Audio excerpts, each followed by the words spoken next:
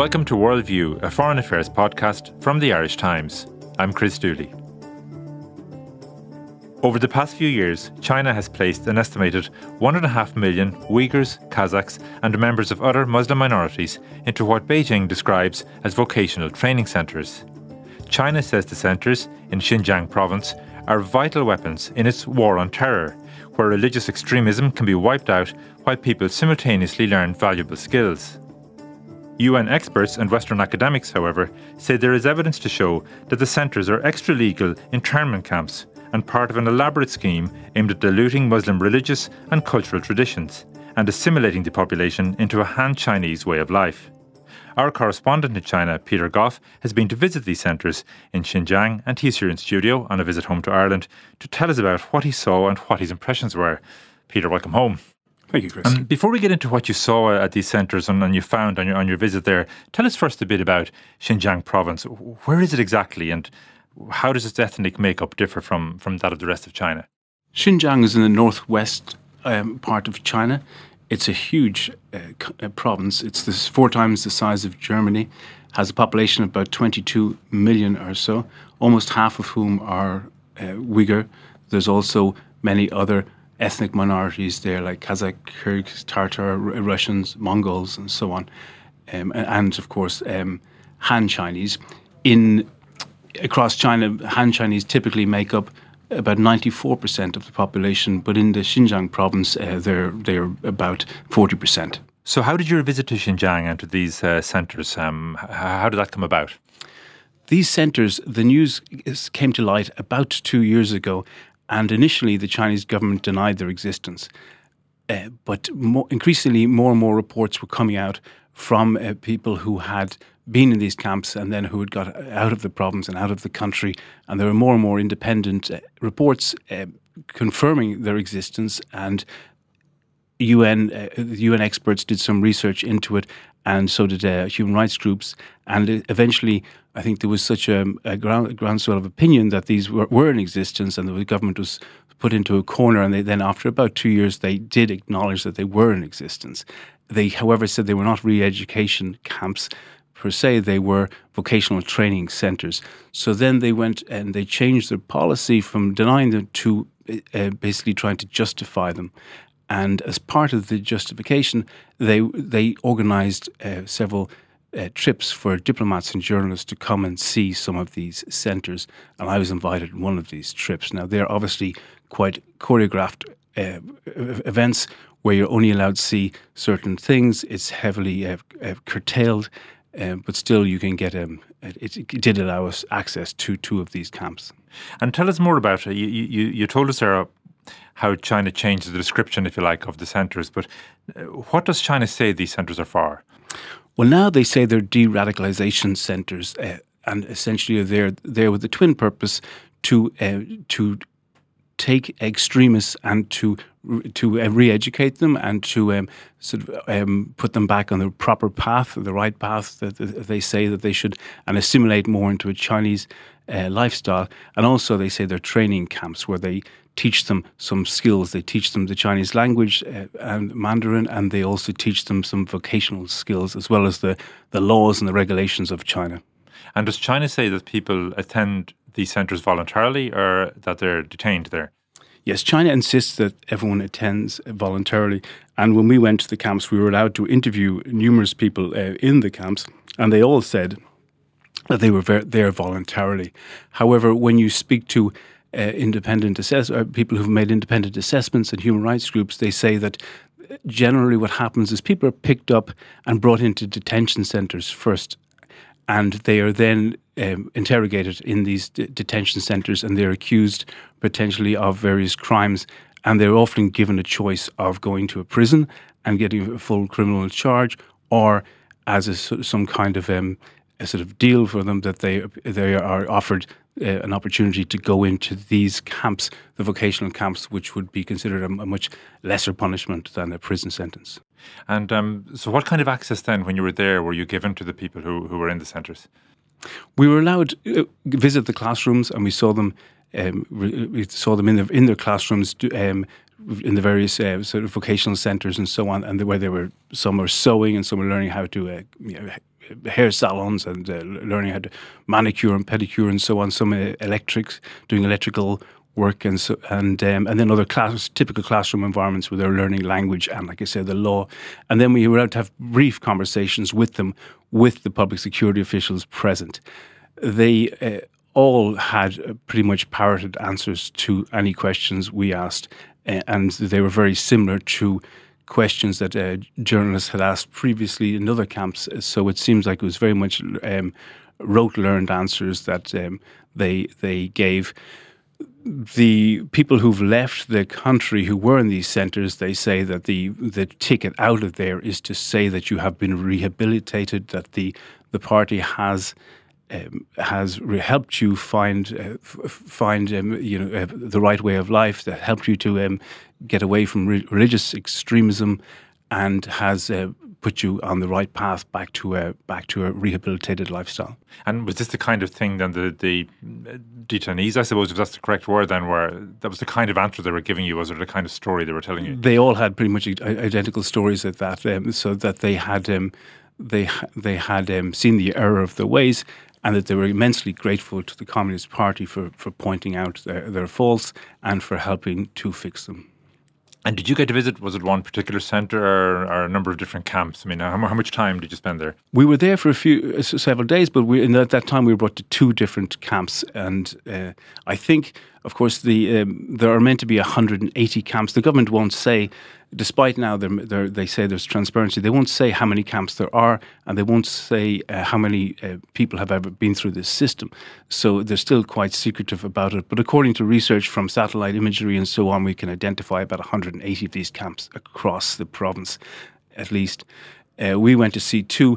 The level of security in the 2 that we saw was comparatively low. It was like a low security prison or something. There was high walls, and there were armed guards at gates and so on, but very low security compared to some of the other buildings that we saw around the province that we were not allowed to gain access to. That all had razor wire and watchtowers and much higher levels of security.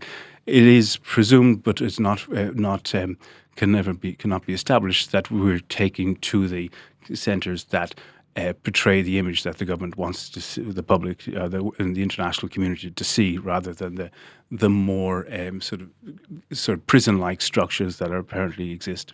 And did you get any sense of the living conditions of the people? You say you visited classrooms. Outside the classroom environment, what kind of conditions these people are living in? It's like a boarding school. They call them sort of boarding schools. There's dormitories. The ones we went to see had like 8-bed dormitories and 4 bunks, and some of them had 5 bunks, 10-bed, and they were reasonable conditions. They were like any kind of third level school in China. You would often see similar conditions. Again, whether they were representative, I did speak afterwards, and I showed photographs afterwards to 2 or 3 experts who have been focusing on this issue for 3 years, and they said they were not representative of the typical camps, and that they were showpieces that diplomats and journalists were brought to see. And what about your own ability to move around and to see whatever you wanted to see? Were your movements heavily restricted? They were. We were put on a bus every morning and brought around, and with police escorts and so on. And the night time, we'd stop and we'd stay in a hotel. We were advised not to leave the hotel individually or by ourselves for our own security.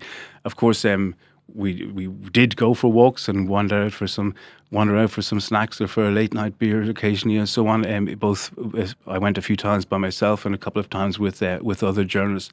And the second you leave the hotel, you're followed every step of the way by a couple of plainclothes police. And they wander around very sort of conspicuously close behind you and make sure you don't go too far. At one point, I was even by myself, and I saw a taxi just pulling up, and I jumped into the taxi, and the taxi pulled away, and I thought I'd given the two police behind me the slip, and we went down, drove for a few miles, and he pulled up to a restaurant street, and I got out, and there were 2 police waiting for me when I got out of the car on the other side. And the embarrassed taxi driver sort of just shrugged and said he was obligated to text ahead if he had a foreign fare, and that he had to let people know that where he was dropping them off. So I had 2 new friends on the other side of the of that journey. And I was going in for a late night snack and a drink, and I struck up conversation with them, invited them in to join me, and they were kind of a bit taken aback and a bit abashed by that. But they sort of said it was they weren't permitted to come in and join, but they'd happily wait outside. I apologised for keeping them up late, and they said not at all. We appreciate the overtime. We could do with the extra money, so we appreciate you being around and all your friends. So they don't pretend that they're not following you. I mean, are these guys in uniform? They're not in uniform. No, they kind of try to pretend initially that they're not following you, and when you turn around, they fumble on their phones and they start looking around and look as if they're looking up and down for something, or they've lost something. But pretty quickly, it just becomes so apparent and so obvious that they sort of drop the sham and just keep walking with you. And of course, very often you just turn around and strike up a conversation with them anyway, and just point out that you know that they're there. So, they're very closely monitoring everything. And this, Peter, was in Urumqi, the capital of Xinjiang. Am I correct? Yeah. That happened in Urumqi. It also happened in Kashgar and a few other cities we were in, and different areas we were in. Urumqi is the capital. Very high police presence. You know, it's considered like one of the most policed cities in the world. I think every 200 meters there's what they call now these convenience police stations, where you cannot go very far without seeing a station that is manned by several police officers. And there are checkpoints all over the city that people have to stop and they answer questions. They have to hand in their mobile phones all the time, and they're consistently scanned to see what, and that shows up what they have been browsing, who they've been texting, if they've been making overseas phone calls. Any of these, making overseas phone calls, having the WhatsApp application on your phone, that's all sufficient to warrant a 2 or 3 year stint in one of these camps. And I know, Peter, you know, you've been living in China for quite a long time. Is this kind of level of security in Urumqi, is that new, or has it been like that for some time? It certainly intensified after September 11 in the US, and they had a similar war on terror at that point. In 2013, 2014, there were a few terrorist attacks, one in Beijing and one in a southern city called Kunming, and a couple in Urumqi that Xinjiang separatists, they call themselves the East Turkestan Islamic Movement, they claimed responsibility for. So at that time, China certainly upped the security levels. They got very concerned about this, and they wanted to stamp out any kind of sign of Islamic sort of terrorism. And there's a big pro-independence movement there. Most of the Xinjiang Uighurs there, they don't feel like they are Chinese. They come from they're a Turkic people, the different language, different religions, different cultural backgrounds, and so on. So the territory has been long disputed over centuries. China says it has belonged to China for several hundred years, but they dispute that. It has certainly been controlled by China since the founding of the People's Republic of China, but many feel like it should be an independent state, and China is very keen to stamp that out. Also something that has further intensified it was the major Belt and Road Initiative, which was Xi Jinping's major infrastructure initiative, where he wants to invest $1 trillion plus in 100 countries right across the world, but starting primarily across Central Asia. The Xinjiang is a bridge into those countries, so it's a key sort of pivotal place along the old Silk Road. And the Belt and Road Initiative would not be able to succeed if Xinjiang was a province in turmoil. So that certainly accentuated the clampdown. And there is a terror threat existing there, isn't there? I mean, there have been attacks. There have been attacks. And then about 5,000 Uighurs participated in the war in Syria over the past couple of years. Some fighting, a few hundred apparently fighting for ISIS, but apparently the majority of them fighting against ISIS. Most of them essentially just doing it as mercenaries, just because it was the work they could get. But that greatly concerned China, and they were afraid that would inspire them to to bring a sort of a radical movement back to China to fight for a separate Islamic state in China. That fear, while a possibility, is a very remote possibility, but they certainly did concern Beijing. And above all, they value security, and they value stability, and they want everyone assimilated into the sort of Chinese Han sort of way of life, so to speak. So when these 11 million Uighurs in Xinjiang, most of whom don't speak Chinese, so they don't affiliate with the Chinese state, this was something of great concern to Beijing. So this essentially social re-engineering project is part of trying to make them assimilate into the Chinese way of life. And to return then to the camps, you touched there on what, if you like, independent analysts and experts have had to say about them. They say these are detention camps, pure and simple. Is that correct? Yes, but there's no indictment. There's no trial. There's no fixed period of time for any of the Chinese would call them students. Human rights activists call them detainees. So they would be extra-judicial camps. That they are not part of the legal structure, and they would be detainment camps, internment camps. And do you need to have, come before the courts in some way? You mentioned how in some cases you've got a choice between accepting a prison sentence, or voluntarily, in inverted commas, going into one of these camps. But do you need to have been before the courts, or is it more selective intervention? Can they just, if they don't like the look of you or think you're... There's no court system to bring people into these. So they talk about this as purely voluntary institutions that people opt to enroll in. But of course, they're given a choice. It's a plea bargain, essentially, where they're given the choice of you take this as a period of time where we can educate you and you can go through a period of political ideology and indoctrination, or you take the other option, which is typically going into the prison service, which would be a lot more. But do you need? I'm wondering, would you need to have actually done something to come to the attention of the authorities, or might you just happen to be from a family that has a background that is under suspicion or whatever? The number of the cases vary, but a lot of it is extremely mild. Like I say, if you have been browsing overseas websites, that's sufficient. If you have made phone calls to any relatives overseas, that would be considered highly suspicious. If you have been abroad at all, that would be sufficient for you to go to a camp. If you wore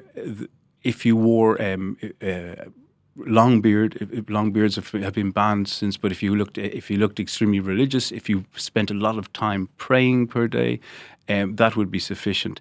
If you came from, sometimes people just purely on their behaviour, if they were solitary figures and weren't considered very social, that would be sufficient. In many of the counties, they say that it's a quota system, that they would be asked, the officials would be asked to take 10 to 12% of the population and have them enrolled in these camps. And so they would just go and sweep up and make these and achieve these targets.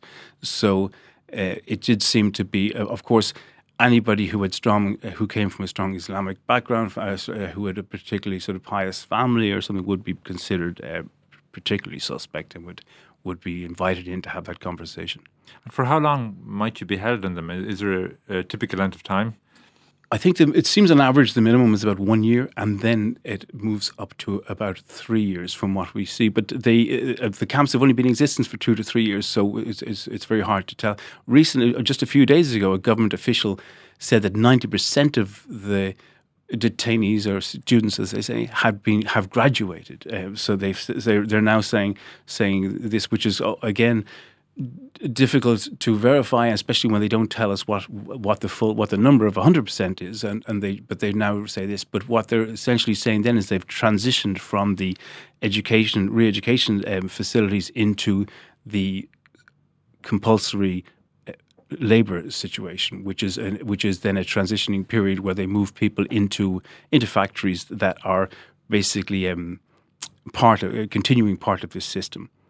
And it's clear, Peter, from what you said, that the Chinese authorities are engaging in a propaganda campaign in relation to the centres, because, as you mentioned, they've gone from denying their existence to now inviting journalists in and showing them around. How do you think that campaign is working for them? Nothing seems to really fit. The what they say, they often contradict each other. A lot of the independent research has been that has come out that has disputed what the government says comes from their own documentation. The government procurement documents, the government policy documents. So in so many times these are online, these are available. These are published documents and so on. So what government the government papers and the government documents are actually seem to be contradicting the government themselves. And then, of course, there's the testimonies from all the detainees and so on.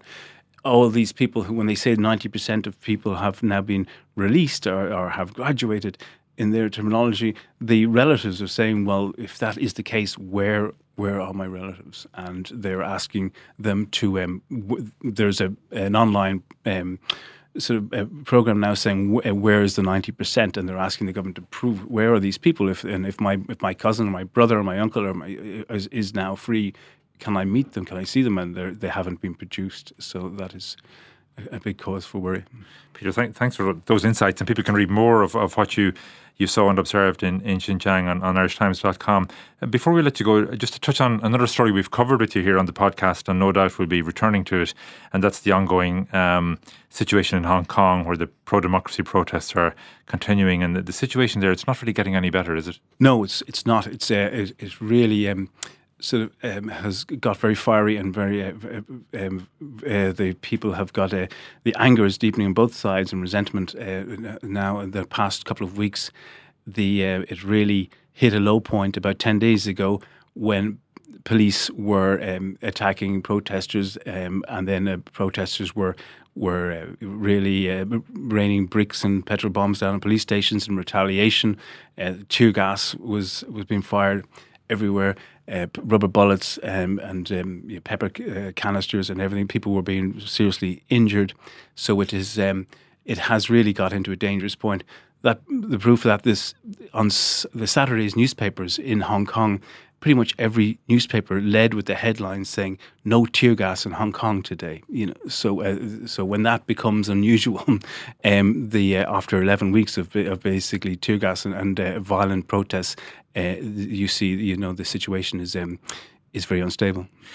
There's a lot of concern about the prospect of a military intervention by Beijing, and we've seen the reports of China massing its forces just across the border. How real is that threat, do you think?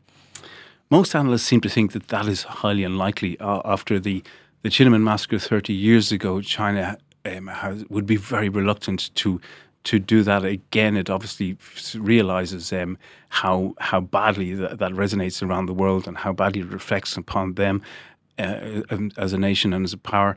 So it would be, I think, a very last resort to have them massing just across the border.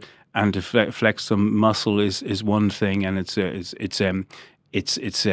maybe just more rhetorical. Rather to see them coming across the border and actually trying to crack down on the protests would be. It's hard to imagine they would take that move, but most people very much hope they will not. It would make a bad situation much worse. What are the considerations Beijing would have in mind here? I mean, what might the consequences be for China were it to do that? Well, after the Tiananmen massacre, they were isolated by the international community for several years, and that would almost certainly happen again. If their own citizenship were also horrified by that. What would Hong Kong certainly would lose its position as being an international sort of hub for trade and finance.